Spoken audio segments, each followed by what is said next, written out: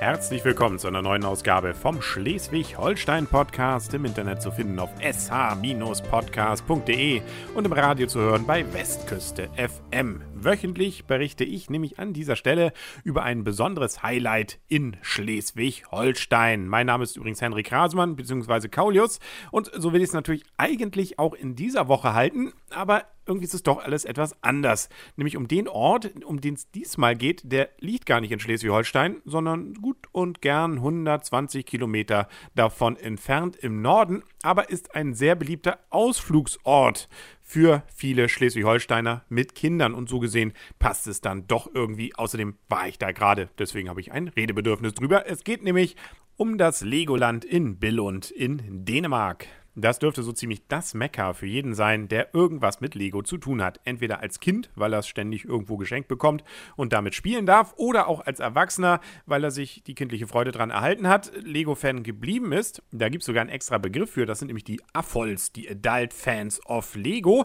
Ja, oder man hat eben ein Kind als Alibi, das man dann mit ins Legoland mitschleppen darf, und dann darf man natürlich als Erwachsener dort auch hin. Etwas über 120 Kilometer sind es dann noch von der Grenze von Flensburg aus, da fährt man einfach Richtung Kolding nach Norden und dann geht es so schief rüber nach Billund. Wobei, wenn man in den Ort reinfährt, man relativ zügig schon merkt, oh, hier hat es irgendwas mit Lego zu tun. Man kommt nämlich unter anderem bei einer der Fabriken vorbei von Lego, wo dann auch Lego-Steine wie zufällig hingefallen dann dort im Garten liegen, allerdings in etwas überdimensionaler Größe. Nun ist Billund auch tatsächlich das Hauptquartier von Lego weltweit. 1958 hat man dort das entsprechende Stecksystem entwickelt bzw. patentieren lassen und dann auch relativ zügig eben zu einer Marktmacht entwickelt. Sprich, es dauerte nur wenige Jahre, da war Lego fast in jeder Familie in Europa. Dabei hat Billund gerade mal etwas über 6000 Einwohner. Die meisten davon dürften wahrscheinlich irgendwas mit Lego zu tun haben. Und das ist natürlich für so einen Ort dann auch noch erstaunlich. Es hat einen internationalen Flughafen mit immerhin einer Landebahn von über 3000 Meter Länge. Damit der zweitgrößte Flughafen Dänemarks. Und das hat damit zu tun, dass nämlich der Eigentümer von Lego, Gottfried Kirk Christiansen, ein kleines Flugzeug sich mal gekauft hat 1961. Damit fing es nämlich an. Da hat man dann eine kleine Landebahn gebaut und 2 Jahre später hatte man dann schon den richtigen Flughafen. Aber das hat ja alles nicht viel mit dem Legoland dort zu tun, außer dass der Flughafen direkt neben dem Legoland ist. Das merkt man erst recht, wenn man drin ist, dass da ständig die Flieger dann entsprechend abheben. Insbesondere Ryanair, aber selbst Lufthansa und. Die fliegen da regelmäßig. Wobei ich insbesondere die jüngeren Zuhörer leider enttäuschen muss, das sind keine Lego-Flugzeuge, das sind echte. Lego-Flugzeuge gibt es aber im Legoland selber. Da haben sie nämlich auch einen Flughafen, sozusagen den echten großen, der direkt nebenan ist, mal in klein nachgebaut. Und damit das überhaupt passieren konnte, muss man erstmal den Park eröffnen. Und das ist passiert nämlich am 7. Juni 1968. Im ersten Jahr war es auch gleich ein großer Erfolg, nämlich 625.000 Besucher waren gleich mal da. Gut, da hat sich natürlich noch bis heute ein bisschen was verändert. Inzwischen sind es nämlich um die 1,6 Millionen, die da im Jahr dann durch das Gelände tapern. Und das merkt man auch wenn das Gelände um die 14 Hektar groß ist, so ballt es sich dann doch vor den Fahrgeschäften, sodass insbesondere bei entsprechenden Tagen wie Urlaubszeit oder Wochenende es durchaus voll sein kann dort. Das heißt, man also auch etwas länger stehen kann, bis man dann irgendwo mitfahren kann.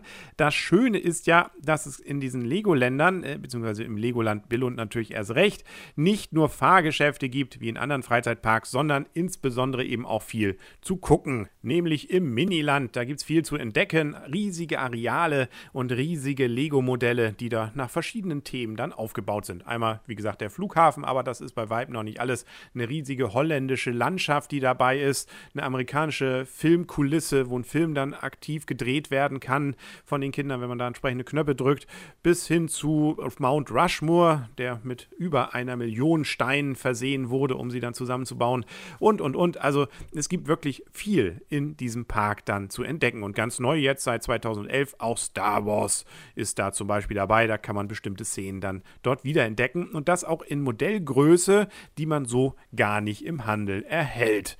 da ist durchaus dann auch mal die Kamera gefragt, Video- oder Fotoapparat, damit man das dann auch festhalten kann. Da muss man dann doch, wenn es voll ist, wieder sich ein bisschen nach vorne drängeln. Da bewegt sich auch viel, zum Beispiel in dieser holländischen Stadt oder überall, wo Wasser ist, da fahren dann auch Schiffe oder es fahren Züge und alles aufeinander abgestimmt, sodass dann also auch, wenn der Zug hält, dann entsprechende Durchsagen kommen oder sich entsprechend die Brücken heben, wenn das Schiff unten durchfährt oder wenn ein Schiff mal auf eine andere Ebene gebracht werden muss, dann der Kanal sich entsprechend füllt. Man kann da, wie gesagt, durchaus das Herz öffnen, wenn man denn dafür dann auch entsprechenden Sinn hat. Schleswig-Holstein hat übrigens mit dieser ganzen Angelegenheit eine ganze Menge auch zu tun. So war nämlich auch die erste ausländische Vertriebsfirma von Lego, nämlich 1956 in Schleswig-Holstein. Die wurde nämlich gegründet in Hohenwestedt. Und das erste deutsche Legoland, das gab es auch in Schleswig-Holstein. Das war nämlich im Hansaland, beziehungsweise heute Hansapark Sirksdorf von 1973 bis 1976. Da waren dann die entsprechenden Modelle dort nämlich auch zu sehen. Einige von den Fahrgeschäften von damals sind auch heute noch da, wie die Western-Eisenbahn oder auch die Kockenfahrt, die damals übrigens Kohlraube hieß. Da hatte man dann auch eher noch Lego-Modelle, die sind heute leider dann eben nicht mehr da. Da muss man dann entweder dann, wenn man in Deutschland denn bleiben will, in das nächste, das ist dann erst im Süden, nämlich in Bayern, in Günzburg, ja, oder man fährt eben nach Billund. Das ist für uns Schleswig-Holsteiner ja noch machbar. Die Legoland-Parks gehören übrigens heute nicht mehr Lego direkt, sondern wurden ausgelagert bzw. verkauft an die Merlin Entertainment Group, wobei immerhin Lego noch ein paar Prozentteile dran hält. Gut, aber davon merkt man da jetzt nichts. Also ich sage ja, es ist überall irgendwas mit Lego, auch bei den Fahrgeschäften, selbst auch wenn die jetzt nicht ganz so spektakulär sind wie im Hansapark, so ist doch dort immerhin immer viel zu sehen. Eine richtige Achterbahn gibt es nicht. Es gibt so eine Art wilde Maus, sowas wie im Hansapark, ja dort auch die Crazy Mine, und auch da selbst sind dann Lego-Figuren angebracht. Dann gibt es aber auch viel, wo man mit Familien irgendwas zusammen machen kann, zum Beispiel ein Feuer löschen, da können dann Familien gegeneinander antreten, in den Feuerwagen reinspringen, den dann versuchen dann mit Muskelkraft vorwärts zu bewegen, dann das Feuer löschen und wieder zurück, und wer es als erster geschafft hat, der hat gewonnen. Also da ist dann immerhin gerade so für Familien mit Kindern eine ganze Menge, was man da an Spaß haben kann. Man kann sich übrigens auch überall irgendwie nass machen. Da gibt es auch so Schiffchen, mit denen man dann gegenseitig dann Wasserschlachten machen kann und. Also sicherheitshalber Klamotten zum Wechseln mitnehmen. Und Geld, ja, das sollte man lieber auch mitnehmen. Das liegt nicht nur daran, dass es dort einen Shop gibt, angeblich der größte Lego-Shop der Welt, wo man dann natürlich gerade, vielleicht wenn die Kinder das wollen, dann auch ein bisschen was mitnehmen kann von dem, was man draußen gesehen hat, wenn auch nicht in der gleichen Größe. Aber auch der Eintritt ist nicht ohne. Der kostet nämlich für Erwachsene schon mal 40 €, ungefähr knapp drunter, und für dann die Jugendlichen etwas günstiger. Das ist also durchaus ein teurer Spaß. Zusätzlich auch, wenn man dort was essen will. Auch das sind eher etwas gehobenere Preise verglichen mit unseren. Es ist eben noch die dänische Krone. Die muss man dann so durch 7,5 teilen, und dann kommt man oftmals für so ein einfaches Gericht dann schon mal bei 10 € raus. Aber auch wenn es teuer ist, dafür sind die Leute zumindest, die dort arbeiten, hat man das Gefühl, alle gut gelaunt. Das habe ich in deutschen Freizeitparks durchaus schon anders erlebt, und dort eben im Legoland, gerade mit den Kindern, geht man dort sehr fröhlich um und eben auch sehr neckisch und nicht so dieses, nein, hier nicht anfassen und da nicht rein und hier bitte aufpassen. Nein, da ist es nach meinem Gefühl zumindest durchaus ungezwungener. Wobei als Tipp auch gesagt werden sollte, die Modelle, die es dort im Shop gibt, die kriegt man natürlich auch hier und meistens sogar noch deutlich günstiger. Selbst was dort als Angebot angeboten wird, das ist hier bei Karstadt sogar noch günstiger zu bekommen als dort eben in diesem Shop. Aber das versuche man mal den Kindern zu erklären oder den Erwachsenen, die jetzt unbedingt an diesem Abend dann entsprechend was nachbauen wollen. Eine Empfehlung für Billund, was auch neu ist,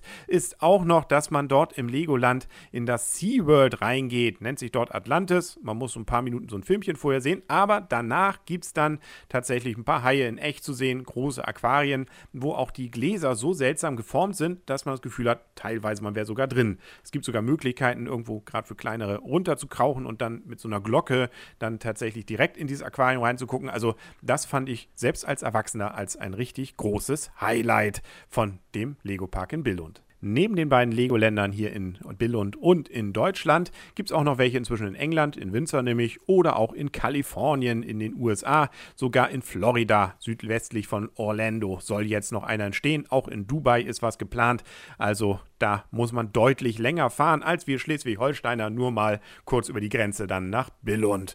Das ist doch mal was. Wenn man übrigens Wert darauf legt, dass einmal wirklich richtig schlecht wird, da hat man übrigens auch die Möglichkeit in Billund, nämlich im Robocoaster, dem Powerbuilder. Das ist praktisch wie so ein Industrieroboter, in dem man sich setzt und der schleudert einen einfach mal in alle Richtungen. Sieht nicht nur spektakulär aus, wenn man drin sitzt, ist es das auch und man ist dann, zumindest ich, dann froh, wenn es auch wieder vorbeigeht. Und vorbei geht leider auch diese Folge vom Schleswig-Holstein-Podcast. Nächste Woche gibt es dann wieder einen Ort, der wahrscheinlich dann direkt in Schleswig-Holstein liegt.